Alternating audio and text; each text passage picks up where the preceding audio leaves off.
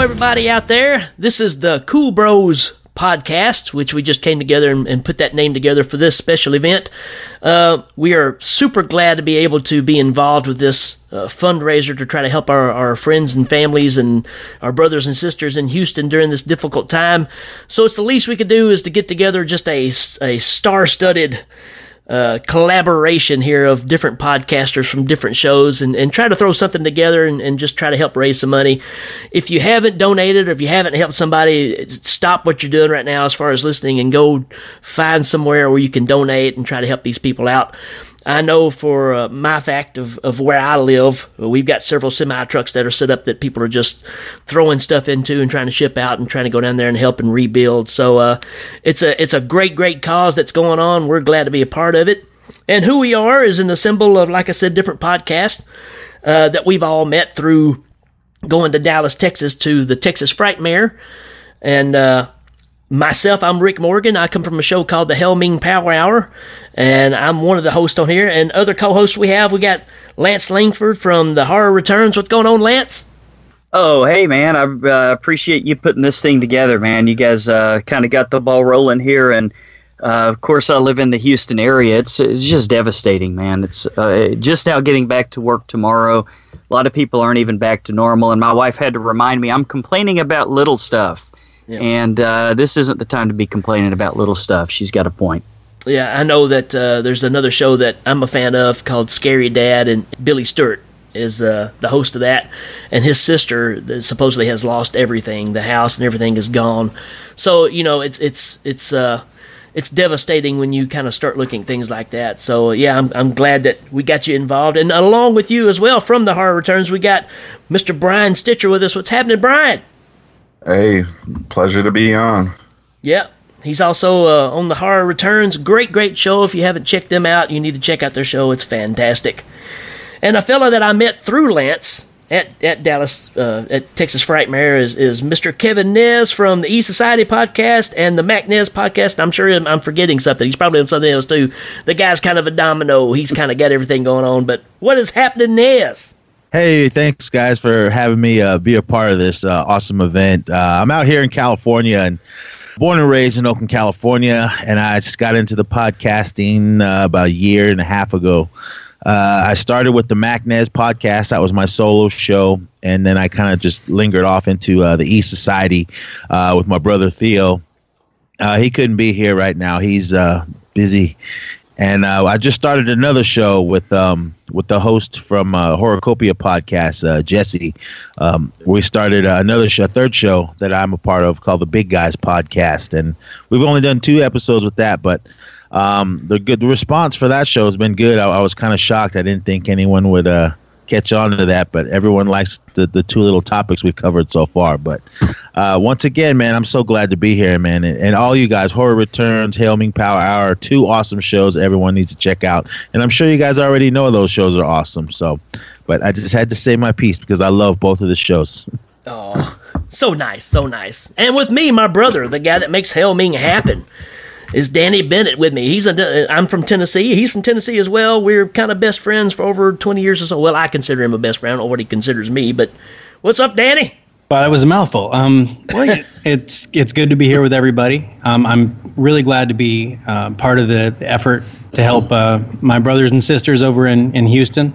We're not that far away, and actually we were talking, my family and I, about going down there and offering some support. We have a break of school coming up, and if they still need things, we were considering just heading down there, putting our 2 hands in the mix.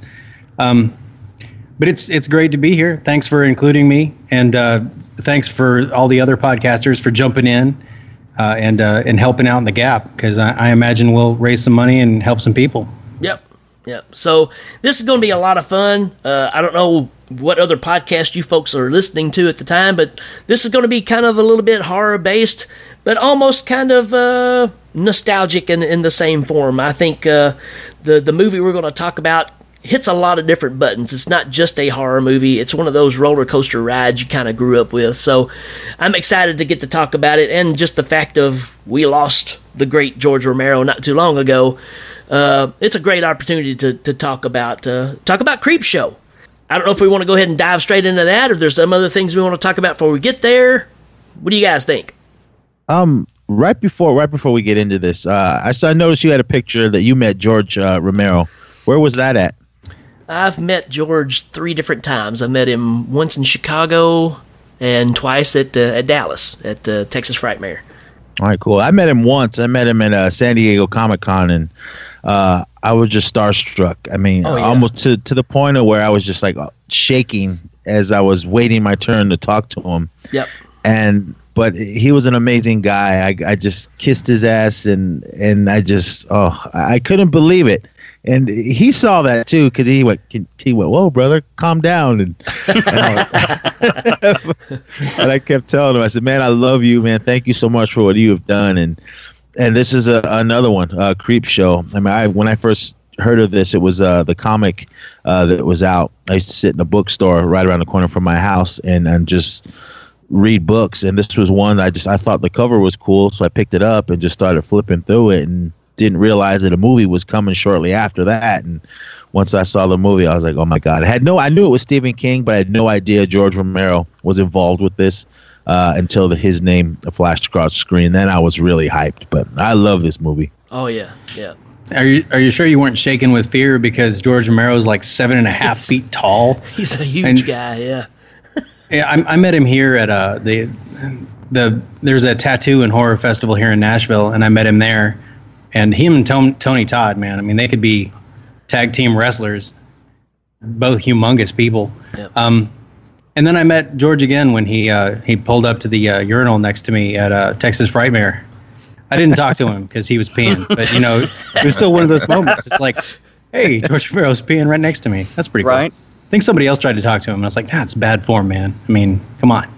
The first year that I went to Texas Frightmare, it was all a Living Dead celebration. They had most people from the original cast and all that stuff. And I took nice. I took my buddy David Foster with me, who's Romero is everything to this guy. And we went all out, man. We got to go to the theater and watch the 35 millimeter print of Night of the Living Dead. And sitting beside us was Dee Wallace and Malcolm McDowell, Ken Foray. George was a few rows back. So, I mean, you're sitting here with all these people. Of course, I have to admit, I looked over at Dee Wallace and I was like, I love you. And she just kind of went, okay. And so we went to do that, and then there was an after party for that. And we walked outside, and we weren't for sure where to go because it was from the theater to wherever this other building is. We don't know anything about Dallas, but Ken Foray's standing outside, and we say, hey, man, you know where this party thing is? He said, yeah, man. He said, just follow me. So we're following Ken Foray to this party, and my buddy David's just freaking out, Well, we're at this after party thing, and we're eating pizza with some of the original members of Night of the Living Dead and all this stuff. Savini's over in the corner, and so everything's going on. But then David disappears. He says, I want to go outside and smoke. So, no, actually, I went with him. I said, okay, let's go out. And we go stand out there, and George is standing out there smoking a cigarette and drinking a little bit. And he just, David's walking through the door, and he just freezes. He won't even step out the door because there's the man, right? And I'm like, dude, just go on out there, So we stand there for a little bit, and I said, all right, I'm going to go back in. And he said, I'm going to stay out here for a while. So I go back in, I'm sitting there, and like 10 minutes later, he comes running in, and he's got something in his hand. He said, here, hide this, put it somewhere. I'm like, okay, and he hands it to me, and it's a broken highball glass. I'm like, what the heck has he done? And he takes back off, and he comes back later. He's like, man, have you still got that? I'm like, yeah. I said, well, are you afraid we're going to get thrown out or something because you broke a glass? He said, no, man. He said, George was standing out there drinking. He went to set the glass on top of the trash can, and it fell and broke. And he said, I'm done. I've had enough. And he walks off, and he said, I grabbed the glass. He said, I've got Romero's DNA. Oh, that was a long story for such a short punt there, but that was great, man. That was great. But he should have went back and took a cigarette butt. That's what I'm saying. So. There you go. But I think he actually built like a box with some LED lights and stuff in it, and it just sits there and glows. No way. Come on now. Die-hard Romero fan, man. So, but yeah, George is super nice. I knew that his health was bad last year at Texas because he was signing, but he wasn't personalizing. He was only just writing his name, and he said it was getting harder for him to write. So I knew then that, people were saying it, and he's, just his health is going down. So it's an absolute shame. But man, the movies he left us with, they can remake them all they want. They're not going to have the same impact of what the originals did. That's also true. This one was. I thought this particular film was a little bit. I'm glad you guys picked this one, because it's a bit of a departure from what he normally does. It's a lot more comedy oriented, and I kept wondering as I was watching it. I kept thinking, well, did different directors do this? Because that's what they do, of course, with all the anthology stuff now. But for one director to put all this together the way he did was really phenomenal. Absolutely. Yeah, I think so as well. Just the fact of, like you said, usually people just take the parts and they just combine it in an afterthought. But to lay out this massive of an idea and to set up an anthology that I'm just going to go ahead and say it, is still my favorite anthology of any anthology movies that are put out there. This one, to me, is the staple. When you describe a horror anthology, this is the one I'm going to grab. And it's so well done, and it goes together so well. Just the fact of it moving from the comic book stuff into the actual film and all that stuff is just brilliant, man. It's so well done. That's what I loved about this. I mean, like me reading the comics before I saw the movie, I liked how it kept that comic book feel. It didn't just kind of linger off into just a regular horror movie. It kept it. I mean, even the little slight comedy puns that they were throwing in it, it was just like in the comic book. So I assume he must have just read it over and over and then just pieced it together in his mind, what his vision of what he wanted to be on the screen. And I agree with you, Rick, man. This is probably my favorite one too as well. I love this one. The second one was awesome. The third one I didn't care for, but this one, out of all the horror anthologies that we've had this far, this is my favorite one of all time. Cool. Brian, what you think, man? This is definitely a classic, and as you were saying earlier, this is a lot of nostalgia for me, and just going through this cast list, there's a lot of people that you really forget was in this until you rewatch it. You got Tom Atkins, Tom Savini, Ed Harris. The list goes on. It's Stephen King himself. Yeah. At his cocaine-addled best, right? And that's a great point, because I think it gave this more credibility than it would have. I mean, the fact that it's got Tim Danza and Leslie Nielsen in it is just you're like, what? George Romero's doing a movie with who? And I think that kind of made people go, okay, maybe this is a legit, beyond just a low-grade horror event going on here. So, yeah, man, it is surprising when you watch back and you see these people in it. It's like, man, this is solid. He got really good actors. It's put together well. It's a classic. So, came out in '82. I was 12 years old when this came out, and this is the perfect movie. It even says it on the cover: the most fun you'll have ever being scared. That's exactly what it was, because at 12 years old, you're still at that point of, okay, I want you to scare me, but don't scare me too much. You want that roller coaster ride. And that's exactly what this movie is. Even though, when we'll talk about it later on, but Fluffy in the crate scared the crap out of me. So you guys... no CGI there, that's for sure. Oh, yeah. So it was shot for $8 million, and it did over $21 million in the box office. So it did really well. And like you said, it the way that it goes is when you start trying to make sequels off these things, they pump less money into it. Even though I still enjoy the second one, just like we said earlier, it's just really hard to beat this one. It's hard to beat this one with current anthologies, really. So, and the fun of it, like we said, of it tying into the comic and all that stuff. So, I say we just kind of jump into this one. Y'all, what do you think? You bet. All right, so you've got your opening, right? You've got the wraparound with Tom Atkins, like we were saying, who plays the dad that you just absolutely hate. And the fact that Stephen King's son that's in the bed that's reading the comic, Joe. Really? Yeah, that's Joe King. Yeah. Is that Joe Hill? Joe King. I'll be damned. I always think about Stephen King naming his kid Joe King. I'm joking. Ah. Oh.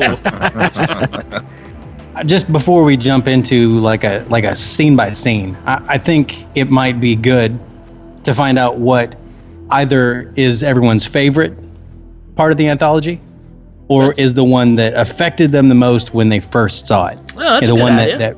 that stuck in their memory the most, because that kind of gives everybody where we're coming from. Then we can start going scene by scene, but we get bogged down when we go scene by scene. So Gotcha.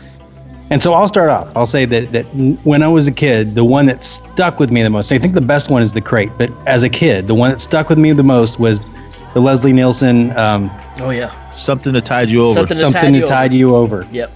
Yeah, it's the Ted Danson, the head in the sand thing. I mean, that messed me up. Yep. Just something about that, it kind of has all those trappings of like The Vanishing, where like you have to get in the hole.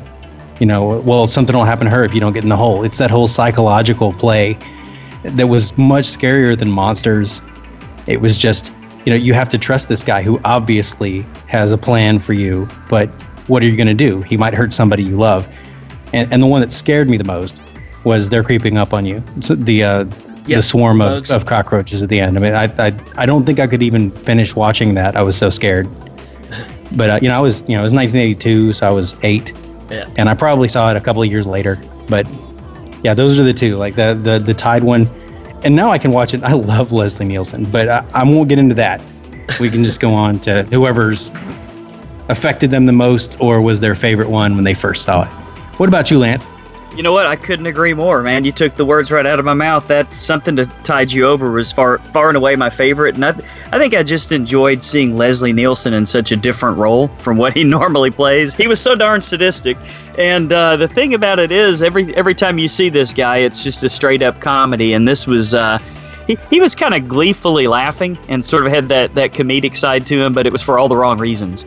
And I actually found myself wanting more. By the time this one was over, I wanted to know what made him that way. I wanted to know if maybe this was some kind of a revenge thing.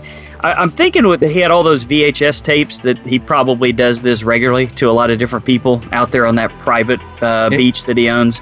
He seemed to have the method down, didn't he? He seemed to have the method down. I just really wanted to know more. So this one left me wanting a lot more. The main thing I remember about the creeping up on you one is... E.G. Marshall. You guys remember the old radio drama he used to do many, many years ago? Not me. I don't, but his voice is extraordinarily familiar. He does a lot of voice work. Well, Danny and I know him from being the president in Superman Part 2. Superman 2. Oh, there you go. God help us. That's Zod. Yeah, this was Something That Tied You Over, far and away my favorite. I guess I'll go next. I guess They're Creeping on You is probably the one that still gets me to this day. Just the amount of roaches that are in this. Yeah. And the fact that, you got, I mean, granted, he's a terrible person, but just being this kind of hermit-like germaphobe that can't leave his penthouse, and you just got all these roaches just constantly showing up no matter what you do. And, that one still gets me to this day. Still creeps me out. They said that was the most expensive thing, was getting the roaches for this whole movie. Yeah, I believe it. I mean, just the volume. Because you couldn't just CGI things like that you can now. I mean, I'm sure they did things like they put a black backdrop behind 100 of them to make it look like they were on top of each other or something, but it was all practical, and you had to have roach wranglers. And roach wranglers are probably not cheap. Yeah, but, and the fact that they had a six-figure salary, huh? They had to go ship them in too. I mean, they were actually going to another country to where they could find these caves where all these were at. And I've seen, the documentaries about it, and Savini would say, "Hey, we would drop these cockroaches in that set," and he said, and they would just disappear. He said it was amazing that you could just dump a pile of them in there and they would just be gone within seconds. Then they had a lawsuit from the set next door. So yeah, it's if you haven't seen the documentary Just Desserts, it's fantastic. Haven't seen it. Yeah. Okay, so that's a true story about getting a lawsuit from the next door set? No, I just figured that they probably would. Okay. You had me going, man. But there is a documentary called Just Desserts, though, that is fantastic, and it breaks all these down, step by step through the process. It's heavy on the effects, Tom Savini about how he pulled a lot of the stuff off, and so it's a great documentary. If you love this movie, I'd highly recommend checking it out. So that's a good one. What do you say, Kevin? Yeah. My favorite is The Crate. I mean, I love that story and just everything about it. But, yeah, I have to go with Something That Tied You Over. That one was the scariest. Other than I just love the whole zombie aspect of it. But being trapped in a hole. I mean, even Ted Danson and what's her face from Dawn of the Dead, Galen Ross. She was Becky Vickers. Holding your breath. I mean, that scene when the final scene, or not the final scene, but the final scene when Ted Danson, when they show him completely underwater. If you sit there and time that, I mean, it was actually a long time for just one shot with him holding his breath under the water, and I was just like, ooh, I couldn't imagine that. I think I would have rather just have taken the bullet and tried to fight Leslie Nielsen, because I was like, oh my god. I mean, I was 82, so I was 11 when this came out, and sitting there watching it with my brothers, and like, oh my god. I mean, all of us said, why doesn't he just rush him? But I don't know. But yeah, that story always just kind of got with me. I mean, I love to swim and everything, but just the fear of drowning and being stuck under to the head in sand, wet sand. I don't know if any of you listeners ever just stuck your feet in the sand and buried them, and then it's hard just to pull your feet out. So I'm pretty sure he just could not move at all under all that. And I'm not sure how they did actual effect. Maybe it was just his head and his body was free. But even still, man, just thinking about that and watching this, what was visually on the screen, I was like, oh man, I think that was the scariest thing out of everything on this. And it still bothers me. I just finished watching it again this morning. Yeah. And I just still had that eerie feeling that I had when I very first saw this movie. And yeah, Something That Tied You Over was probably the scariest to me. Yep. So, Rick? Well, and to tie on to that, I think the reason that one stays with you so much is because it's something you can relate to. Just like you went through and described, Kevin, the fact of everybody has either gotten their feet stuck in mud or sand or something to where you couldn't get out. Imagine being buried up to your head and there's nothing you can do about it.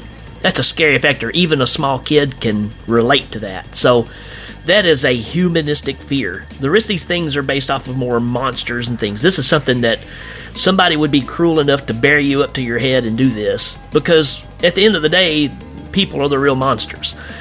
And I really think that was what makes this so disturbing. Just like what Danny was saying earlier is, Leslie Nielsen is this guy that's so cool and collective, but he has this all planned out of how he's going to pull this off. That's what's scary. And the fact that he has no remorse, the fact that he goes back out there and says, oh yeah, the tide must have took him. That's what happened. The tide took him. Just to, rationalize what happened. And I think the fact of, we grew up, I remember my dad saying that when Airplane came out and Leslie Nielsen was on there, it was weird to see him playing comedy, because he was always known as playing either the villain or a drama. So it was so out of character. And I was like, for my generation, to see him in this is totally out of character for us, because we've seen him always be the goofball. And for him to play this character and be so menacing and he plays it really well. And I don't know. I think it's a standout performance. Like you said earlier, Galen Ross is Romero royalty from Dawn of the Dead. Ted Danson, it just gives it so much more credibility being these folks are in it. But at the end of the day, the scariest thing to me is still that thing in the crate, man. When Fluffy comes out, it's when that guy goes in there with that flashlight that takes like 28 D batteries. It's longer than his leg, right?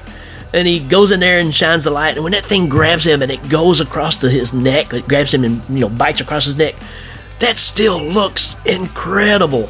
And then he just plants his face against the wall and just scrapes down the side of his face. That's horrifying, man. That's a bad little monster. And I'll never forget the janitors flashing his light in there and saying, "Looks like emeralds," and just reaching his arm in there. It's Absolutely. That sequence, like I still think of it sometimes. That looks like emeralds, and reaching in there, it's like, oh, that's a terrible idea. Well, we know that's a terrible idea. He might not have known that at the time. He was kind of blinded by seeing the emeralds there, huh? Well, he was chasing a quarter for the Coke machine, and then he can't distinguish between Yeti eyes and emeralds, and this guy is not equipped to live. Darwin Award winner, huh? Sorry, Rick. Go ahead. No. I was going to say I totally changed my plan. The scariest thing in this whole movie is when Ed Harris is trying to dance. Oh, you telling me you did not like his dance moves? And who was singing ABBA? Don't let go. I was like, that's the only thing that comes to my mind every time I think of that scene. Hey, did you guys notice though? In they're creeping up on you. The music that he's playing, it's the same music that's in Evil Dead. Yeah. And I was like, wow, all right.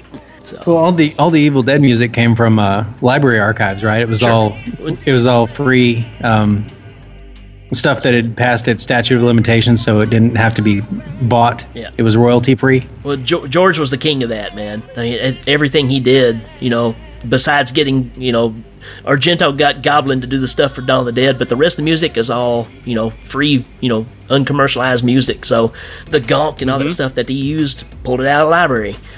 So, but yeah, it was pretty interesting that the same music is in both of those. So that was a fun little romp, and with that out of the way, we can talk about. I mean, I think we said it. All the anthology pieces in this, not one of them is really a weak link. I mean, you might say that the Stephen King, the Lonesome Deaths of Jordy Verrill, or that's kind of a weak link, but it was comedy relief. Mm-hmm. I don't know, and man. Although there's comedy in all of them, it's the end of that one's so disturbing, though, man. It really is. I mean, when you think about it, it's like, holy crap, man. I mean, I'm 11 years or 12 years old watching this, and this dude is blowing his own head off with a shotgun. It's just like, yeah, that's pretty. But heavy. It's a bush blowing its head off. I mean, there's nothing in there that's intended to really. Maybe it was different for you, and it was kind of sad. But I think the whole thing was still kind of goofy. Oh yeah, without a doubt. It just ended on such a sad note. It's like, holy smokes, man. Yeah, that's a pretty lonesome death. That's for sure. Yeah. Did you guys notice that at the end there was a road sign that pointed to Castle Rock? Yes. Yes. As a kid, I never caught the importance of that, and then I watched it. I was like, oh, look at that! It's Castle Rock. It was like watching the President and Superman 2 getting killed by a bunch of cockroaches. Right. What a way to go. The wraparound, man. I think, the bookend pieces for this are fantastic because, again, Tom Atkins. I mean, who doesn't love Tom Atkins? Got to meet him a few years ago as well. Super cool guy. But he sure is an ass in this one. And the thing that always stuck out to me when I was watching this, because of the age again, but the kid had a really cool Rodan toy hanging up on his ceiling. And they show it like 4 times. Yeah, well, and to tempt me, because I kept asking my folks for that and I never got it, and there it is in this movie over and over. So I was like, oh man, I had that Rodan toy. You suck. Yeah. The thing that I noticed in that scene, in the beginning scene, the wraparound, I mean, when Tom Atkins is really laying into his son, telling him, he goes, because he even says to his wife, you want him reading this horror crap?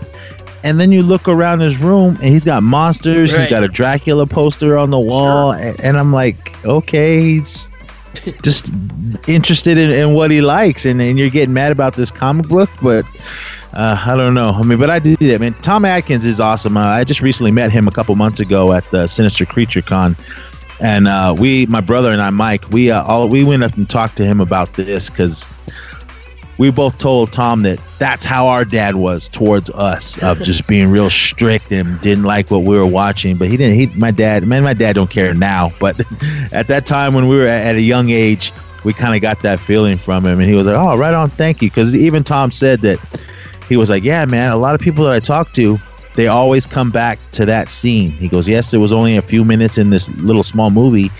He goes, but everyone says that's how they felt that of how their dads were towards them. And I was like, whoa, I said, that was cool. He goes, yeah, it's something that I hear every convention that I go to. But yeah, man, like you said, he was really cool. He was kind of off to the side. He was like at the very end of the autograph area, and nobody was over there. And we stood there and talked to him forever. He was a really cool guy. Yep. Yeah, That's always awesome. Very approachable. And I ran into him. He was looking for the bathroom. He's like, and this is after that after party thing I was talking about earlier. He was at the same convention. He was like, hey, where's the bathroom around in this joint? I was like, I think it's right down there. I said, he said, thanks, buddy. I said, my name's Rick. And I shook his hand. He said, I'm Tommy. I said, yes, sir, I know who you are. And he was like, I'll holler at you later on, Ricky Bobby. And he had to go. Yeah, from that point on, every time I saw him, he would say, hey, Ricky Bobby, what's going on? So, yeah, it was kind of cool. And just talking about it now, this is a good thing to lead into, so we can start off with the movie. I derail this early on. I try and do that. But what about the handprint on the kid's face? Like, because he gets smacked, right? Sure. And I was looking at that going, is that makeup?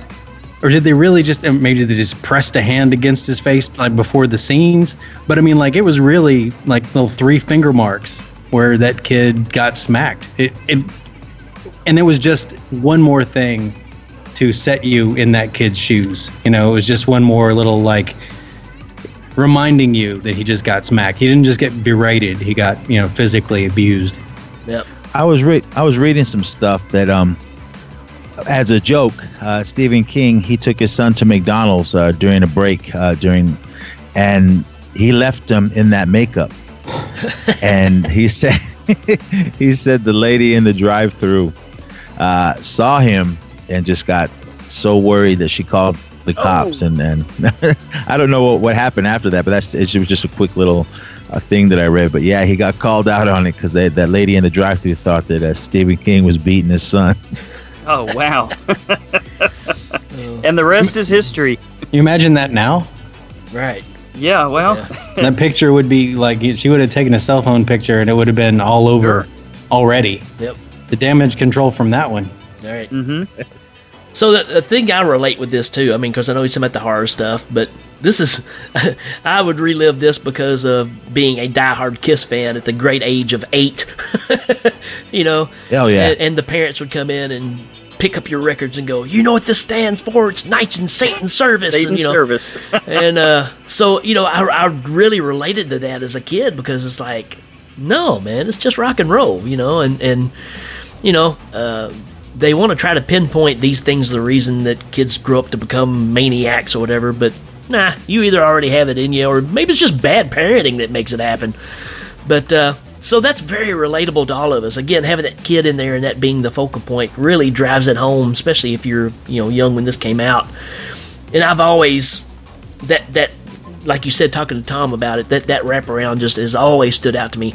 I don't know that I would do like at the end of it where I ordered a voodoo doll and start stabbing him in the neck or anything like that, but it makes it pretty interesting. So you kind of jump out of that. Then it goes into the comic book part where you get the creature that's outside and it floats off and then it turns into the comic book pages, which you kind of see later on in some other movies that kind of pull from it. Swamp Thing and all these other movies try to do these dividers and have the bubbles come up that kind of look like the comic book. So you can kind of see where people start kind of pulling from this movie and using it. But Father's Day, which I remember as a kid, I mean, the whole talking part, I was like, yeah, blah, blah, blah, blah. I just wanted to see the monster, right? Mm-hmm. But, you go back and watch it. It's pretty interesting. Bashing, the dude in the head with the big ashtray and all that stuff. You got, again, Ed Harris's dance is worth the price of admission. You just got to see that. So they talk about that on that documentary as well about, there really wasn't any music playing. They were just dancing to nothing and just going for it. So that's a lot of fun.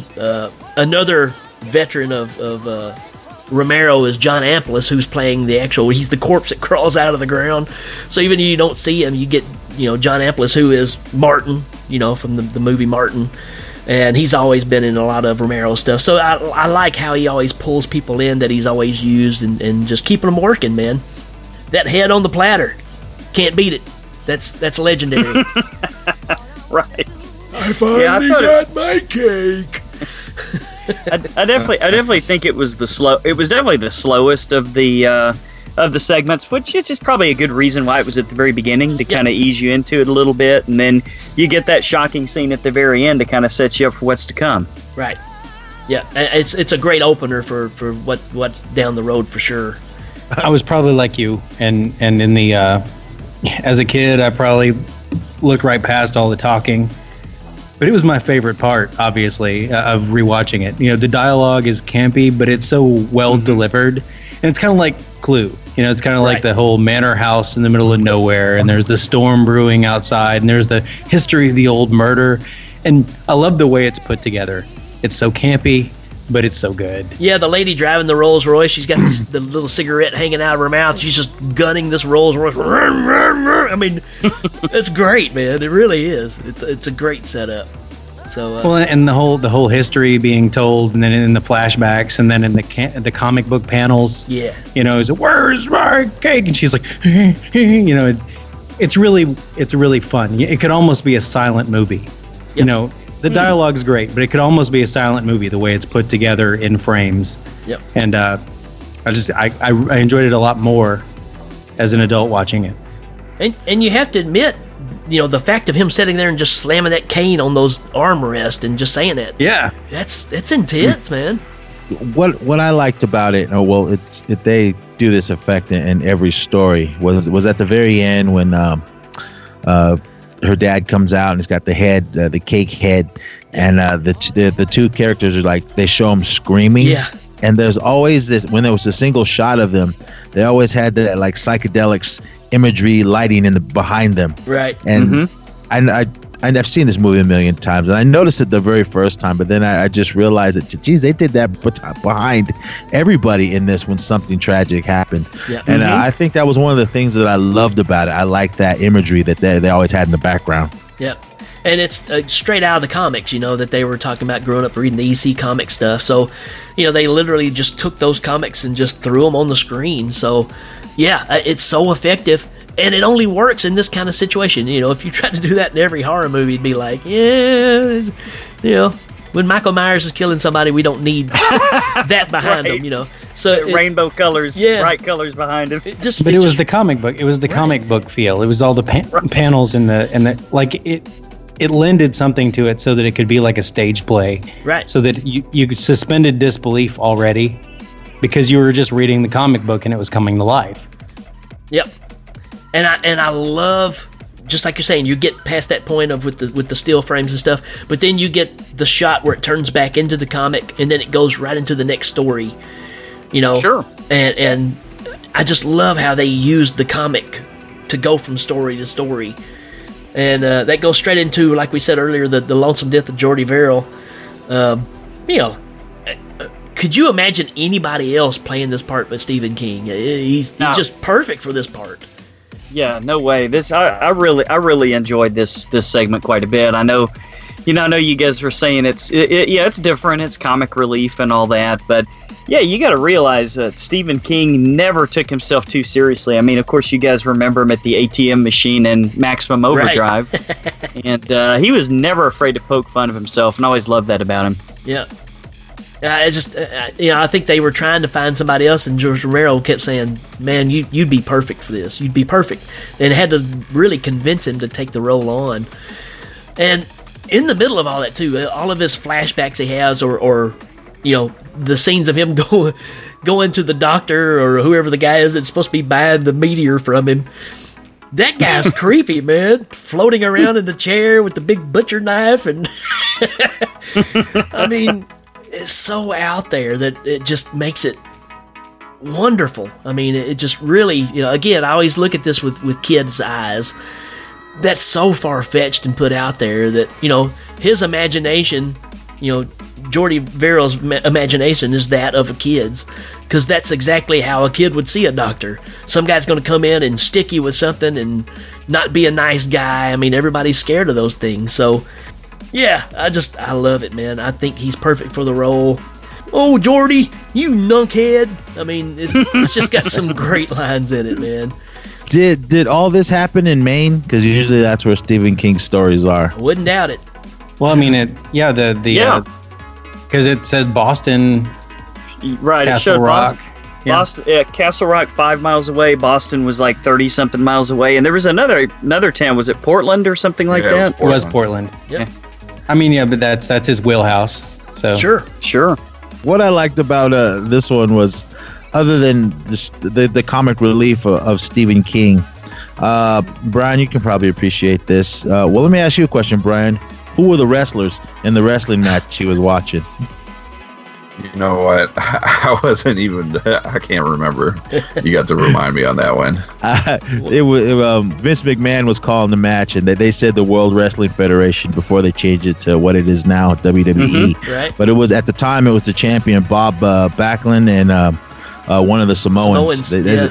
They called him. They said Samoan #1. I knew it was Bob Backlund, and I knew it was a Samoan as well, but I still couldn't tell which one it was. But I thought that I noticed that off when I first saw this, because I'm a huge wrestling fan, and I was happy that and from what I understand, Stephen King is as well. I said that I think that's one of the reasons why they threw that in. But I thought that was cool. But just this whole, I think this was like the saddest one. I mean, it was.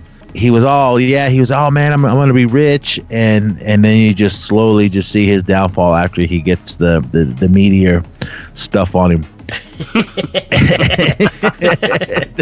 I was going to say it, but I wasn't sure. If we Go ahead, man, say it. Right. With meteor shit.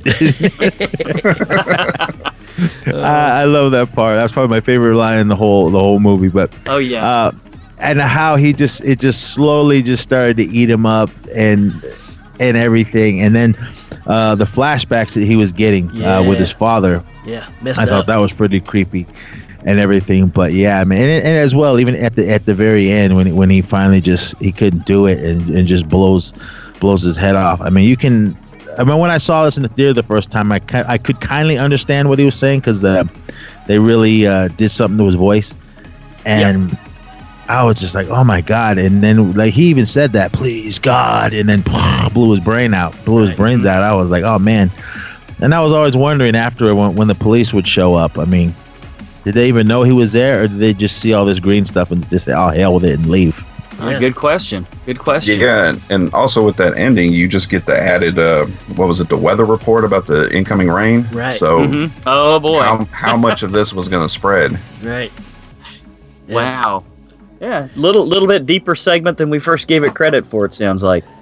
The whole scenes of him, his dad talking to him through the mirror and all that stuff, I thought that was always just horrifying as well. I mean, tempting him, the whole thing about getting into the tub and all that stuff. Yeah, it's just messed up. You come out of that one and you go straight into the one we've been talking about the most, which is Something to Tide You Over.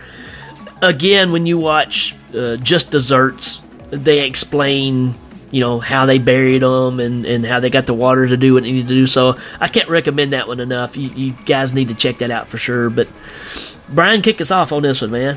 Yeah, this one, you got Leslie Nielsen that finds out that his wife is cheating with Ted Danson, and basically lures him out he explains to him that, I got something to show you. I'm gonna lead you to her. And then he leads him to his beach property and basically gets him to get in this hole and get buried.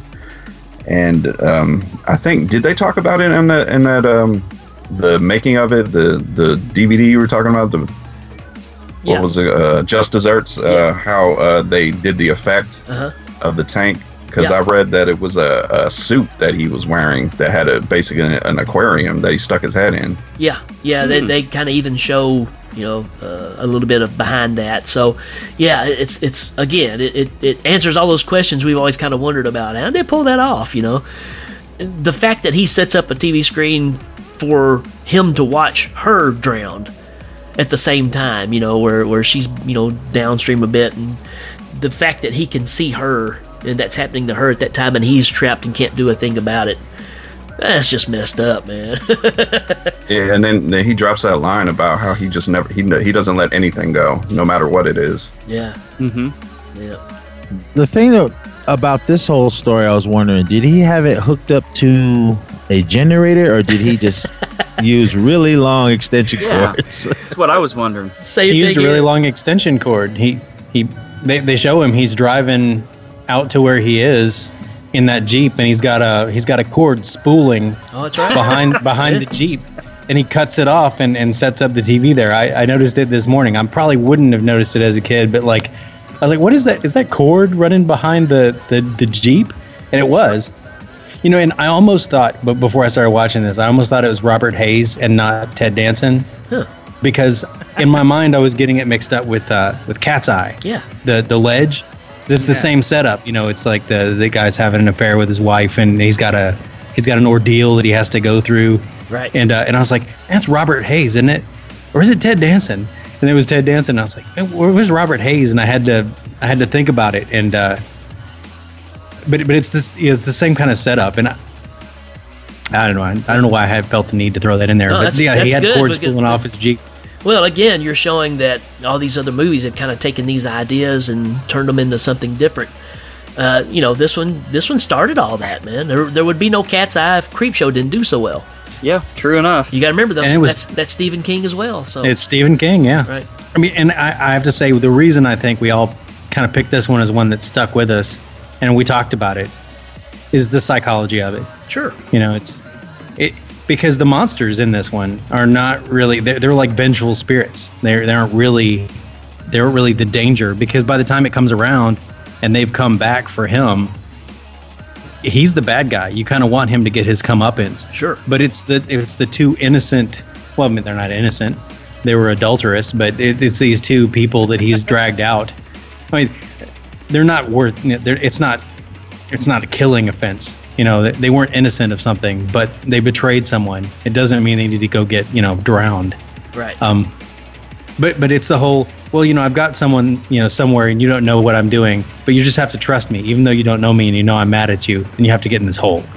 Yeah. And like Kevin said, just rush the guy, rush him and take the bullet. But at that point, you're like, well, he might let me out of the hole. Maybe he just wants me to not attack him while he shows me what's happening, or he might hurt her. There are all these unknowns that you just really have to trust this guy. And Leslie Nielsen does no attempt to make him trust him either. He's not like, hey, you have to trust me, I'm your friend. None of that. He's like, do you want what I have? Do you want her to be okay? We'll get in the hole. He doesn't lead him to believe that he's trying to mislead him. And that's the scary part, is because you're just trusting this person and putting your life in their hands. And again, I have to go to The Vanishing. It's like, get in the box. I'm going to bury you in the ground. There's nothing more frightening than that. Yeah. There's nothing more frightening than that. Who did not jump, though, whenever Leslie Nielsen's in the house and they start coming at him, and he shuts the door and he turns around and they're right there? And there they are. Oh, that's so great, man. That's great. I love the effects that they made, the underwater, putting seaweed on them and just making them look all waterlogged. I mean, I thought that was amazing effects. And was that actually Ted Danson and Galen Ross under all the makeup? I believe so, yeah. Oh, man. I mean, I was going to say the effects of them talking was pretty cool, too, because it also sounded like they was underwater. Right. Yeah. Right. Mm-hmm. Oh, yeah, bubbly sounding. And when they shot him in the head and the bluish black blood come out of him, I was like, wow, they just went out. Oh, yeah. Was Savini behind the makeup and everything? Oh, yeah. Yeah, this is all Savini. All right, cool. That's what I thought. Yeah. It could have been, I don't know if you guys are familiar with the old Rod Serling show, Night Gallery. Sure. But this could easily be something that was on Night Gallery back in the day, and I love Night Gallery. So yeah, this was just a standout one, and it's credit to a lot of different things, man. Some great performances in this one. So again, this one kind of gives it credibility as far as the people that's in it. Even though we're stepping into the next one, which is The Crate, which has Hal Holbrook, Adrienne Barbeau, George Romero's wife at the time, Christy Romero's in it. I mean, so again, and that guy that looks like the doctor that's in Reanimator, even though it's not him. I never can think of his name, but it's who he reminds me of. And I remember it took so long for me to appreciate the story around the crate. Because again, as a kid, you just want to see, the blood and guts parts. Get to the action. Yeah, but Adrienne Barbeau, man, in this one, yeah, you want Hal Holbrook to just shoot her in the head, Yeah, you'd be among that group clapping, huh? Right. I love that. They all just look down and they very politely applaud, The golf Right. clap, well done. Well done. Great shot. Yeah. And again, that's another masterful, screenwriting tool where, they give you multiple action scenes where she gets killed before the actual scene where she gets killed. All of his fantasies are played out to kind of placate the audience, so that you just have to wait the whole time for the thing, because it is one of the longer sequences in the movie too. Yeah, definitely the most fleshed out of everything in the movie. He could have just broke up with her though. Just well, I guess. But if you were married to Adrienne Barbeau, it might be a little harder to just break up with her. I don't know. She might have been doing some things off screen that made it kind of worthwhile a little bit. That's possible. Well, there's also the thought that as meek as he was and as strong as she was, she'd put him through the ringer. If it was no doubt. Yeah. No doubt. Oh yeah, should have took more than half. You're right. She'd take her half and his half too, right? I love Adrienne Barbeau, no matter what she's been in, but this is the first movie that I was sitting there watching it going, I hate this gal. I mean, when I watched it much later when I was older, a buddy of mine, he goes, I hate this part. I was like, what are you talking about? Because he goes, it reminds me of my ex-wife. Oh, no. So he always gets really happy when he shot her in the head and when she finally gets it in the end. But he was just like, oh my God. He goes, I hate her. I can't look at her. That's all I see is, I won't say his wife's name, but he goes, that's all I see. Wow. Right. But this one was awesome. And another thing, Fritz Weaver played, he was Dexter Stanley. Was he trying to get it on with those with the younger college students? Because it seemed like he was. It seemed like he was flirting around with them. Oh, shit. Well, if you were a college professor, you probably would be too. Because the way he was standing there holding a drink and looking at them and just flirting around them, and they were just giggling. And then I was just, I don't know, watching it this time around, I was like, whoa, I didn't even notice that before. Very possible. It's amazing the older you get and you look at these things, you start seeing stuff that you were like, no, wait a minute. Huh. So, yeah, that's a good call, man. I didn't pick up on that either, but I don't know. I thought maybe he was interested in the guy with the really long flashlight. There you go. Well, and also, when he brings Wilma in, for your mentioning of the guy trying to get it on with the younger girl students, that's part of his story, is that right. He had cornered a girl down in there. So, that seed is planted. Maybe it's something that he knew about his friend that he just, used as a part of the ploy to give it more credibility. I really love those letters. The letter he wrote to Wilma and right. the little monologues that Hal Holbrook says, because they had so much flavor to it. His voice is so steady, and they're so well written. Right. I said that the tides stuck with me, and the roaches scared me, but I can't say that the crate isn't the best put together of all of the stories. Yep. That's a good one. And just the fact that when he finally gets Billy down there and he's like banging her against the crate and you're like, it's not going to work. He went through all this trouble and that thing's going to be like, I'm not hungry anymore. I've just ate 3 people. And now that you say that about the notes and everything, it was too well planned. To me, it seems like that Henry was his name. It seemed like he had this plan in his head for years, and he finally got to do it because it was so perfect on how coming. Yeah. and I loved it because he had maybe an hour or two to throw this all together, and it was a perfect plan. Yeah. Yeah, that's a good point. He had been fantasizing about the murder for years, so he probably continued on to figure out how he could get away with it. Yeah. That was the only way he was going to get out of the nightmare that was his marriage, right? Yeah, it was the only good way to where if she died, he didn't do it, so he was free and clear. And I don't know about you guys because of the way it ended, but I always wished when they made part 2, and that's what drew me to part 2. I thought, well, maybe they'll do a continuation of what happened here, because they just dump it off. And I thought, well, maybe this will continue on. I don't know if any of y'all ever thought anything about that, because they basically just chain it back up, dump it off in the lake, right? Yeah. What's next? Right. Yeah, and where did it go? Yeah. So I thought maybe in part 2, maybe it's the return of the crate, Well, yeah. I mean, if that creature made it since 1836 or whenever they Right. originally closed the crate, I mean, without any food or water or whatever in there, then little bit of underwater action isn't going to bother it at all, Right. So yeah, instead of the crate part 2, we get thanks for the ride, lady. But which I'm not knocking. I enjoyed it too, but Kind of sounds like you're knocking it, man. that's a different Kinda sounds that's, like you're knocking it. that's a Maybe a different little. podcast we'll cover on. What I liked about the crate the most is the suspense. Yeah. Of like when the intern guy, Charlie Gleason, Robert Harper is the guy we were talking about. When Dexter is explaining to him, showing him what happens, he sees the blood all over the floor, and he sees the trail marks that goes back under the staircase. Just the build up for him trying to see what's going on while he's trying to get that shoe and shining the flashlight in, and it's slowly creeping in there. Just the suspense, because you knew it was coming, but it was just the build up to it, and then when it finally came, it paid off. And like you had said, the effects of him getting bit in the throat and slashed in the face.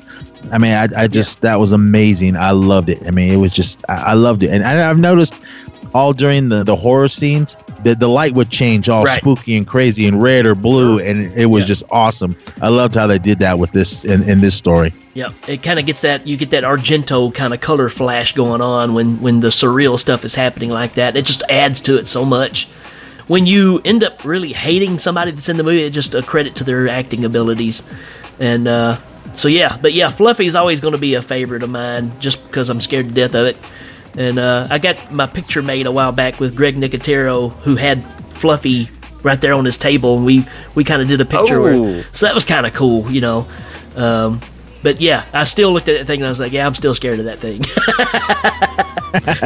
Oh, real quick, what I liked in the comic books in this story, when Billy gets hers, the Fluffy actually just pretty much bites her whole face, and I like that they incorporated that into this. I mean, it wasn't as gruesome as it was in the comics, but I mean, it was good enough. I was glad that Fluffy bit her right in the face, so I thought that was cool. Nice. So yeah, coming out of that, we get into the final one of the bunch, which is they're creeping up on you. You've heard us talk a little bit, elaborate on it a little bit while ago, but yeah, this is E.G. Marshall, who is basically an acting legend. George Romero said he was even shocked that he agreed to come and do the movie because apparently he's got a lot of high clout as far as, people really respect him in the acting world.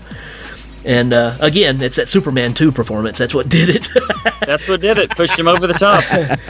But he nails this, man. I mean, you talking about hating somebody. You can't stand this guy, and you can't wait for something to happen to this guy.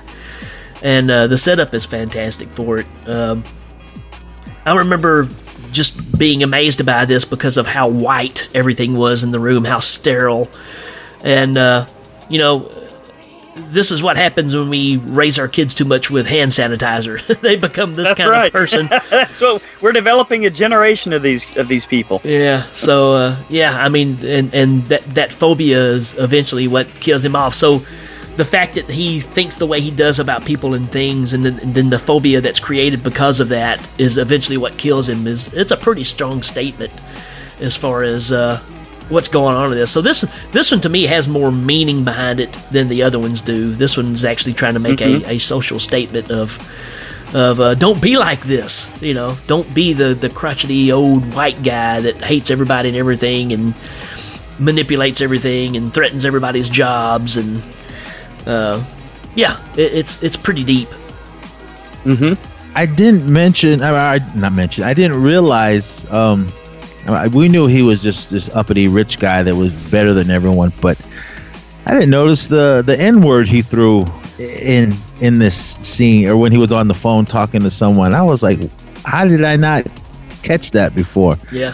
But it goes back to you thinking you hate him. You already hate him right from the get-go, and you want something bad to happen to him. But I mean, E.G. Marshall, man, he was amazing in this. I mean, and like you said, or like they said, you were shocked to see him in this.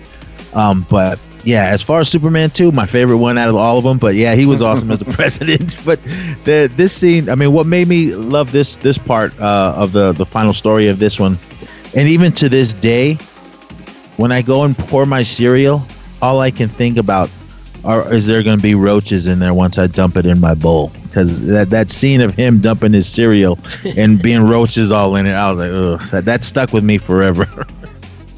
Yeah, when he's grinding up the stuff in that processor and he's eating it and he's digging through it, and you're like, ugh. Oh man, yeah, I couldn't make it all the way through this one. Actually, I had to turn this one off about halfway through.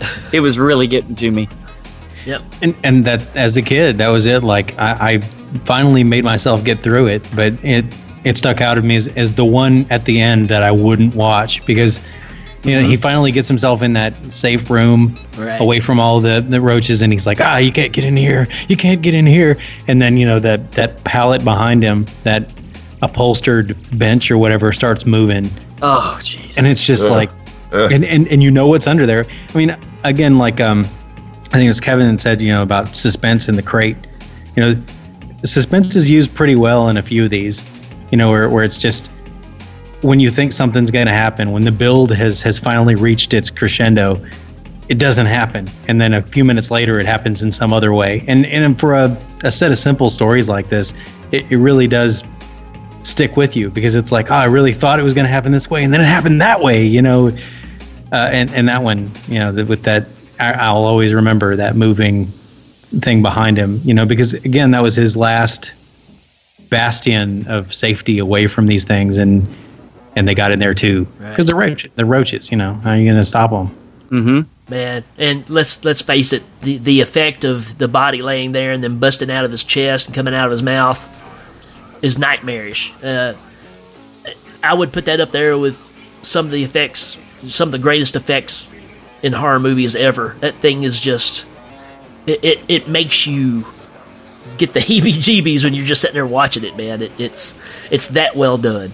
What I liked about that effect is going back to the comics again, seeing that for the first time in the comics. So I'm sitting there in the bookstore reading this, and then I think out of everything in the movie, I think that's what I wanted to see the most. Sure. I knew it was coming, and I wanted to see how they were going to do it. And this is an 11-year-old Nez sitting in the theater watching this, and I was blown away. I mean, to me, this movie is a special effects, a practical effect masterpiece of what they did in this, and I loved it. And another thing that made me think about it is after all the roaches just came pouring out of his chest and out of his mouth and everywhere, when the camera shot pulls back and you see just the flood of roaches in there, I'm like, damn, they must have just filled his whole body to have that much in there. Yeah, it's so much that it's beyond what would actually fit into a body. So it's just, I don't know, man. It's great. It's great. It really is. And the old clown car concept, huh? Right. and it almost makes you forget how terrible of a person he is, just because you're just in shock of what's going on, and like you said, the effect of them pouring out of his body. Right. And it was done so well. Yep. Yeah. Which kind of becomes a trend later on, Rob Zombie, of making you feel compassion for the bad guys. Sure. It's getting to where that's kind of the trend now, and this obviously helped move that forward as well, because there's no reason for you to care about this guy at all. And at the end of it, you're just like, there's no way you didn't walk out of the theater and still have the after seeing that. Like I said, after that, you get the end of the wraparound at the end where the little boy, you get Savini and another guy that's the trash pickup guys. They're on the back of the trash truck, and they pick up the comic book and they're flipping through it because the dad's throwing it away in the garbage, and they're looking at all the different advertisements and stuff in there, and then they see one for a voodoo doll, and the piece is cut out of it where you can order. Oh, that's right. Yeah, and then it shows the dad sitting there eating breakfast, and the mom's ironing a shirt, and she notices there's a patch out of his shirt where somebody's taking a piece of material, and the kid is taking the material and put it around the doll, and he starts stabbing the thing in the neck, and Tom Atkins is through the neck, and that's the end, man. It's pretty awesome, man. I mean, the wraparound to me is just as strong as the stuff you see, and it's just a well-made, put-together movie. And you could tell that they loved this collaboration of getting together and doing this and putting these stories together. So, yeah, I love it. Absolutely love it. What I liked about the little advertisements for the voodoo doll, or the one you tired of getting sand getting kicked in your face. Yeah, those little ads they would show in between little small segments in between each of the stories. I love that. But what I loved, I keep going back to the comic because that was the first thing I had seen with this. I mean, I love it. I mean, they just reprinted it, so it's out there now because it was out of print. It was out of print for a while, and it was really expensive. I wasn't going to pay for it. But yeah, if any of you guys have not read the comic and you do want to, it's out there. Pick it up. It's well worth whatever. I think it's like $20 or something, but it's well worth it. It's awesome artwork. I wish I knew who the artists were. I didn't pay attention to all that when I was a kid, but I loved it. It was awesome. But what I loved in the movie is the comic that he was reading had a different cover, and then at the end of the movie, it's the kid poking the voodoo doll. That did they say that was the creep or the creeper? Yeah, because they did in the second one. Yeah, I think that's the name, but they never say it in the first movie. But again, it's going back to that old EC comic of they had a kind of a crypt keeper type character that sure did these things. So, gotta have your host, the storyteller, if you will. Yeah, sure. Yeah, but this movie is a masterpiece, man. Yep. I love it. If you guys haven't seen it, go stop everything and go watch it. Absolutely agree. So, and I thought coming out of that, I mean, anybody else want to say anything about Creepshow before we go any further? No, I think Kevin did a good job of surmising that it's an excellent movie, and everybody should check it out. Yeah, Nez is good about that, man. Yeah, I'll give it 1,238 cockroaches. Whoa. No, I think that's what the producers gave it too, and it was the most expensive part. I'll give it one creature hanging on a crate under a staircase for 146 years. I'll give it one Adrian Barbeau tied up in Swamp Thing, with their arms up in the air. There you go. Which is a good thing.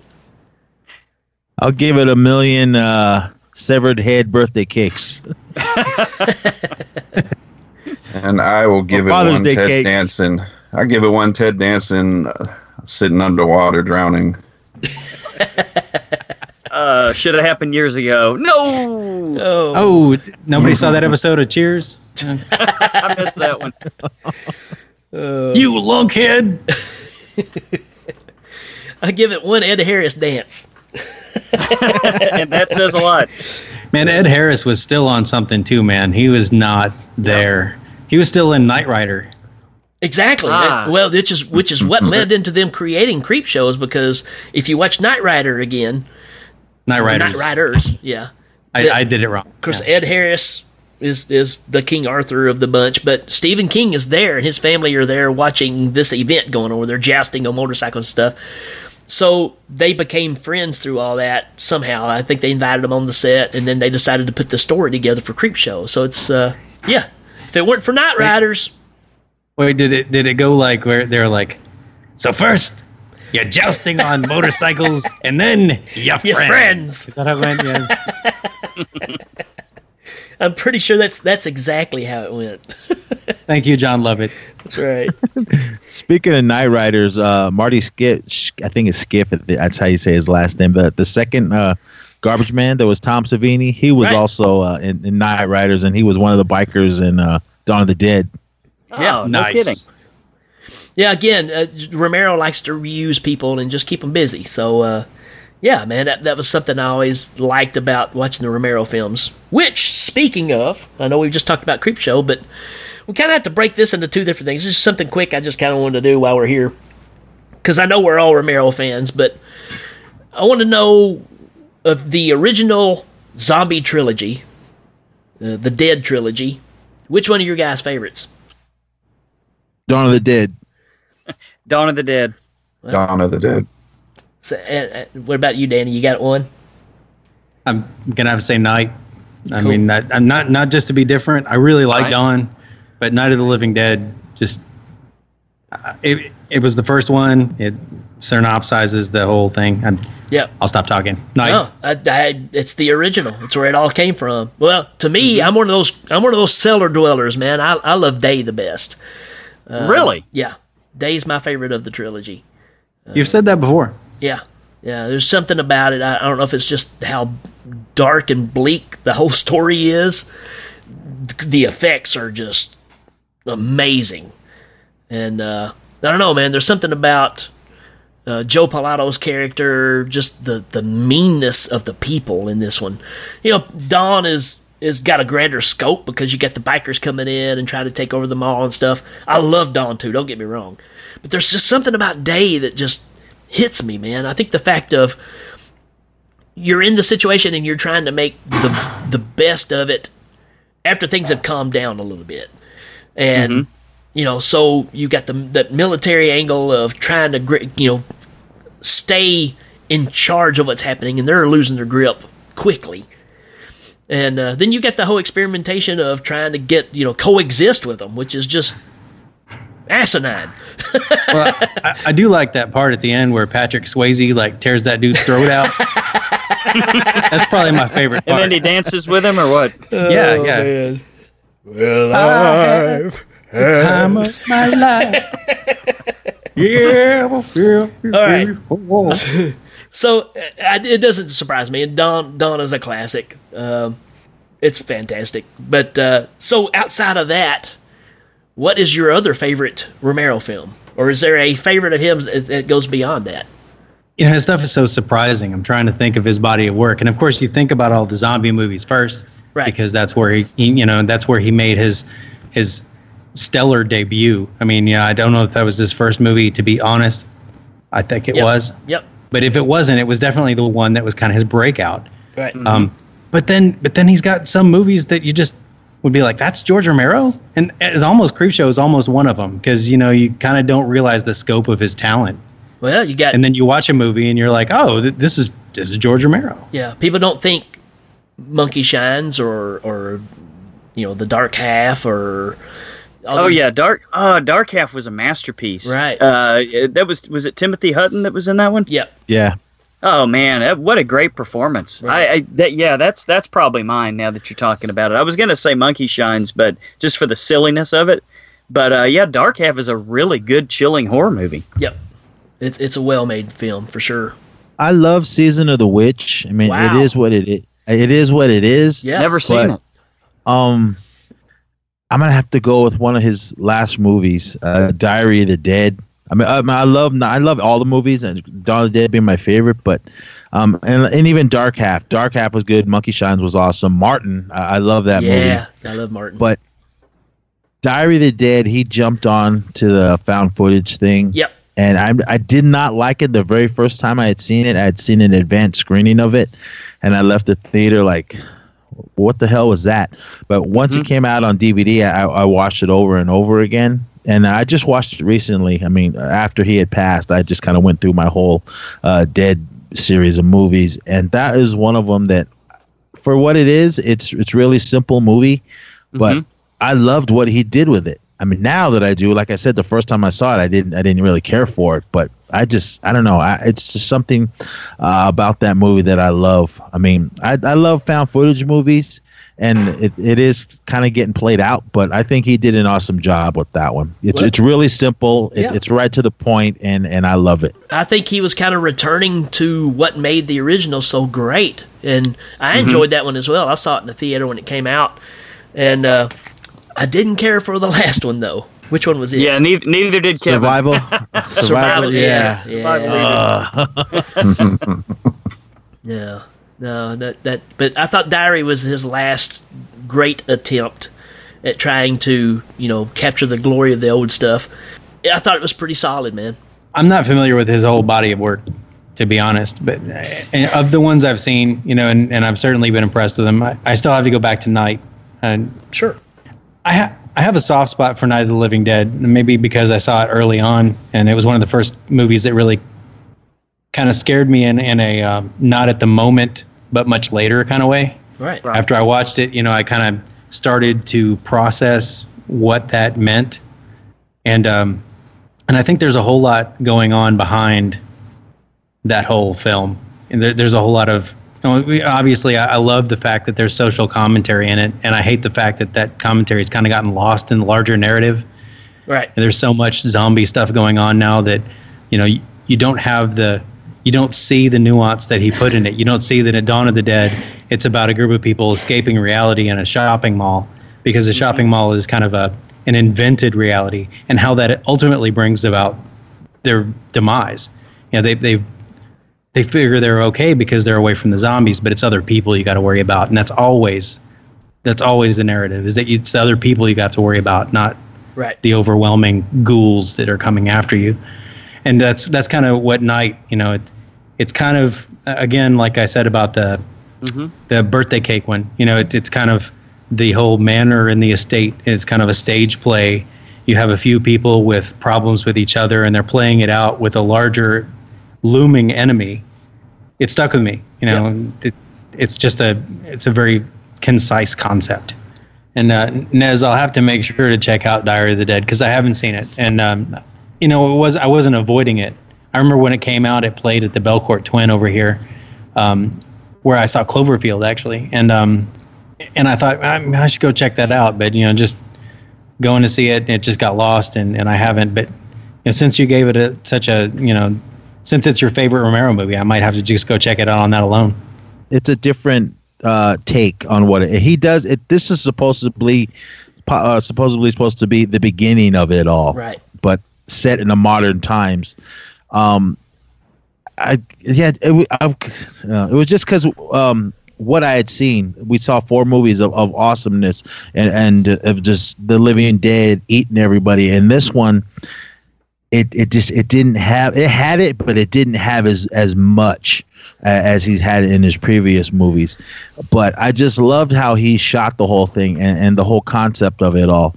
And I was just like, why is he doing found footage? Yes, he jumped on that bandwagon, but I thought he did it really good. I mean, it's an amazing movie, man. But you just have to sit through it. It's a really slow burn. But you just got to sit through it and enjoy it for what it was. It took me a few viewings to really enjoy it, because like I said, the first time I saw it, I walked out of the theater like, what was that? But I'm such a huge Romero fan. I had to have it. I'm a completist. I had to have it in my library. And then I just watched it over and over and over, and now I love it. One that grows on me every time I see it is Land of the Dead. Because you get the evolution of the zombie, that they're now able to communicate with each other, and some of them actually use weapons in this. And then you also got still the rich is the rich and the poor is the poor, right? And it's kind of crazy how you got the rich people staying in this high rise building, and everybody else is just out on the streets fending for themselves, and it's pretty crazy. Yep. And again, it's just the tear down of civilization, and your rich people are still going to try to hold on to what they have. And that again, he's making that commentary of, what happens if there is a fallout? How does these things work out? The zombies is just a background for all these stories that he's telling. It's amazing. I think in the first movie that wasn't the intention, but I think as he went along, the zombies were just, the situation. Danny and I have talked about this a lot. Cube, movie called Cube, it came out. Same scenario, except that instead of it being zombies, you're in an interchanging room that changes every so often. You're with a group of people that's dealing with chaos. It's the interaction of those people that's what keeps you interested. It's the reason Walking Dead's gone so long. It's about those people involved. So I'm going to go with the Crazies, man. I love the Crazies. It's low budget. It's early Romero. Another big statement movie. That priest running outside and pouring gasoline on himself and setting himself on fire mortified me, man. It was just, I mean, the fact that dad at the beginning, kills his family and then sets the house on fire, and then they got him in a cop car later on while the house is burning, and he's yelling for his family to get out. Oh no! Wow, that movie is heavy, man, and that one just stays with me. It's so strong, and the fact that at the end the government's like, "Yep, we can't let this go any further. Let's just nuke the place." So I thought the remake was pretty decent, but it still doesn't hit me like the original does. So that's my favorite Romero film of all of them. That one really stands out. I do have a soft spot for Martin as well, just a modernized vampire tale. But outside of the zombie flicks, it's got to be the Crazies for me, for sure. So yeah, I love that one. That one had a real the dread of something happening and everyone just going nuts. I mean, that was pretty much what he did in all the movies. But when the guys in the white suits, what were they? I saw this movie a long time. Just the military. I mean, it's just the military coming in and trying to quarantine the town. But you got people that you can't tell the difference between the people that are nuts and the people that are normal, because just some are just acting totally different and setting people on fire and things like that. So, you got the people you're following through the story are getting knocked off as well. So it's just, it's a zombie flick without zombies. I mean, that, it's, yeah. Good way to put it. Yeah. So yeah. I love the original. Original one was amazing. I mean, I did like the remake. It was what it was. Right. But this one, I mean, I loved it, every minute of it, and just it's just the style of Romero. I mean, he has that in pretty much all of his movies. Right. And speaking of remakes, really quick, which out of the original Dead trilogy that they did the 3 remakes, which ones did you like? No question. Night of the Living Dead was amazing. Again, I'll say Dawn again. I like that the Zack Snyder reinterpretation pretty good. well. Fast zombies in this one. Yeah. It's a little scary. Yeah, I'm Dawn of the Dead. I mean, I love that one. Zack Snyder's was amazing, and that's probably my favorite out of all of them. And I love Savini's Night of the Living Dead. Yeah, I loved how it just stuck with the original story with little changes. Tony Todd, man. Yeah, it was awesome. But Zack Snyder's Dawn of the Dead, out of those 3, did Day of the Dead? No, it was what it was. Terrible. But Dawn of the Dead was my favorite out of those 3. What you think, Brian? I'm also going to go with Savini's and Night of the Living Dead. That's for my the man simple right fact, there. Yeah, they gave the character Barbara a little bit more to do in this movie. Right. I liked her character arc in the movie, where she started, where she ended off. You seen any of the remakes, Danny? Yeah. Oh, yeah. I mean, I'm very familiar with the Tom Savini remake of Night, and I've seen the Zack Snyder remake of Dawn a few times. And I'm a fan of Zack Snyder. Yeah. I think just like I think Zack Snyder has a really good eye. His imagery is always really crisp. But of them, I have to stick with Night. I guess I'm sounding like a broken record now, but the remake of Night of the Living Dead is really good, and I think it kept all the important factors that made me like the first one. Sometimes remakes will lose track of that, and although it's different, I think it still it kept the spirit that always made me like Night of the Living Dead when I walked away from it. And you got Tom Towles as the bad guy, which, I remember when we finally got to meet him, and I didn't know if I wanted to shake his hand or slap him because I hated him in Henry. Every movie I see him in, I hate him. He's such a bad guy. So, he just plays that part so well. So, yeah, all great ones. I like so much Romero stuff, and it's sad we've lost him. And while we're recording this, we have lost Tobe Hooper as well, and we talked about maybe sneaking a little Tobe Hooper stuff in there, but we want to kind of keep this short and sweet. With that being said, Lance, you guys go ahead and tell everybody what your show is, where they can find you, all that good stuff. Well, Brian is our is actually lovingly nicknamed the Barry White of Alaska, and he's kind of our social media dude. So I'll let him tell everybody where to go. Yeah, you can go on, type in The Horror Returns for the Facebook, Instagram, Twitter.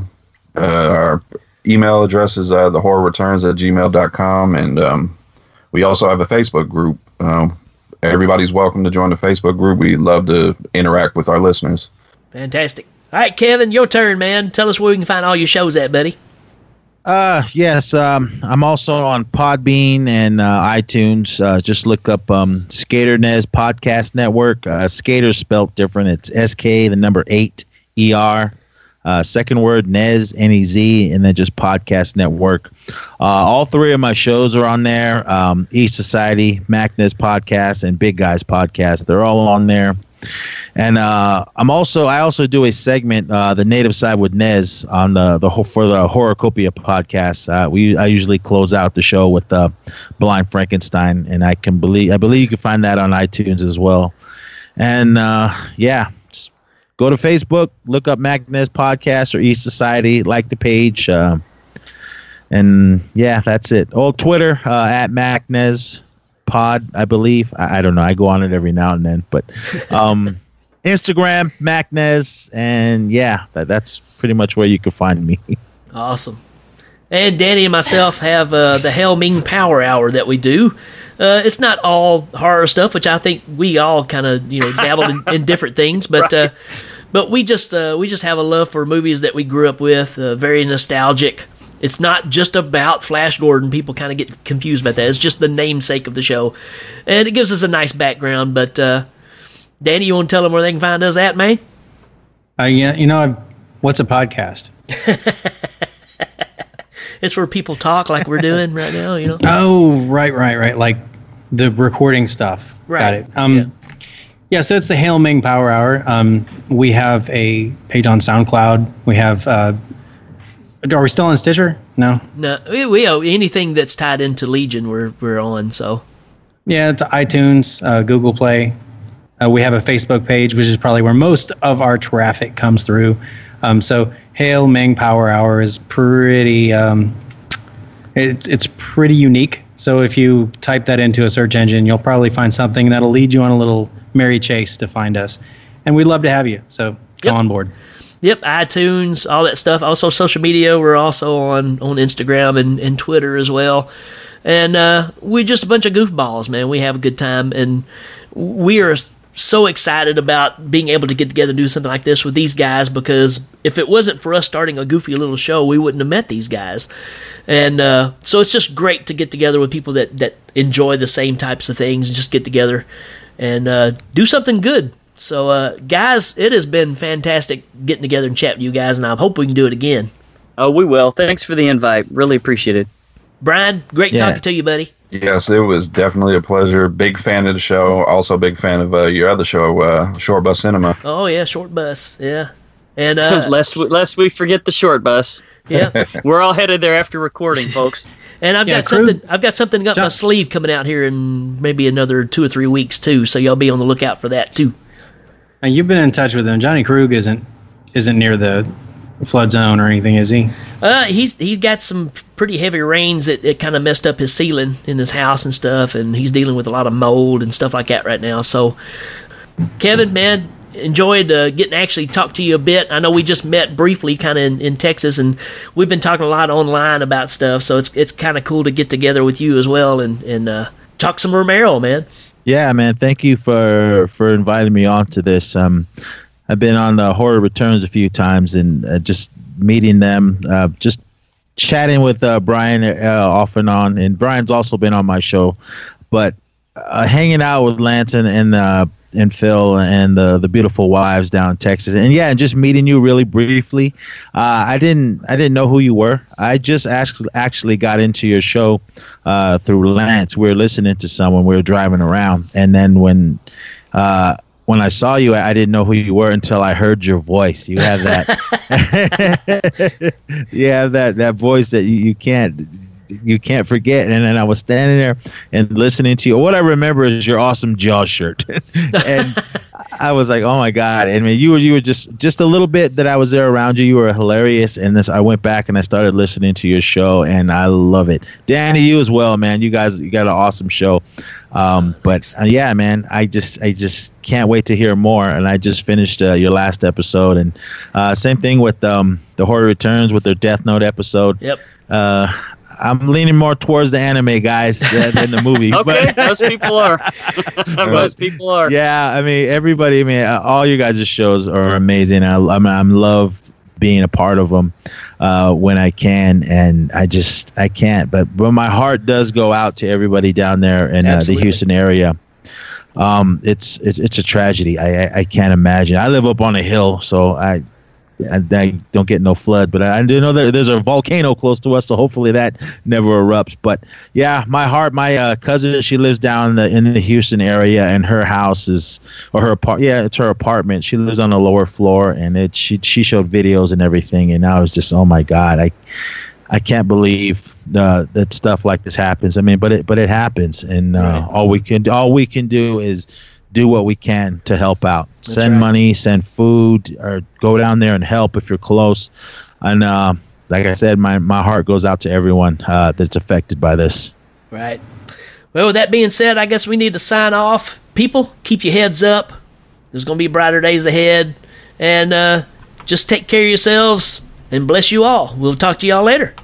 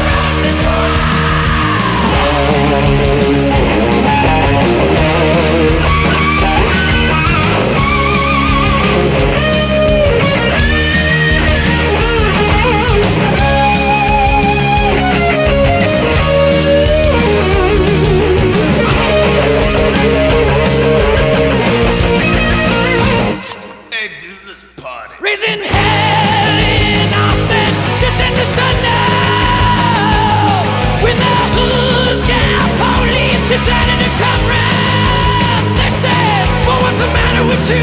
What's your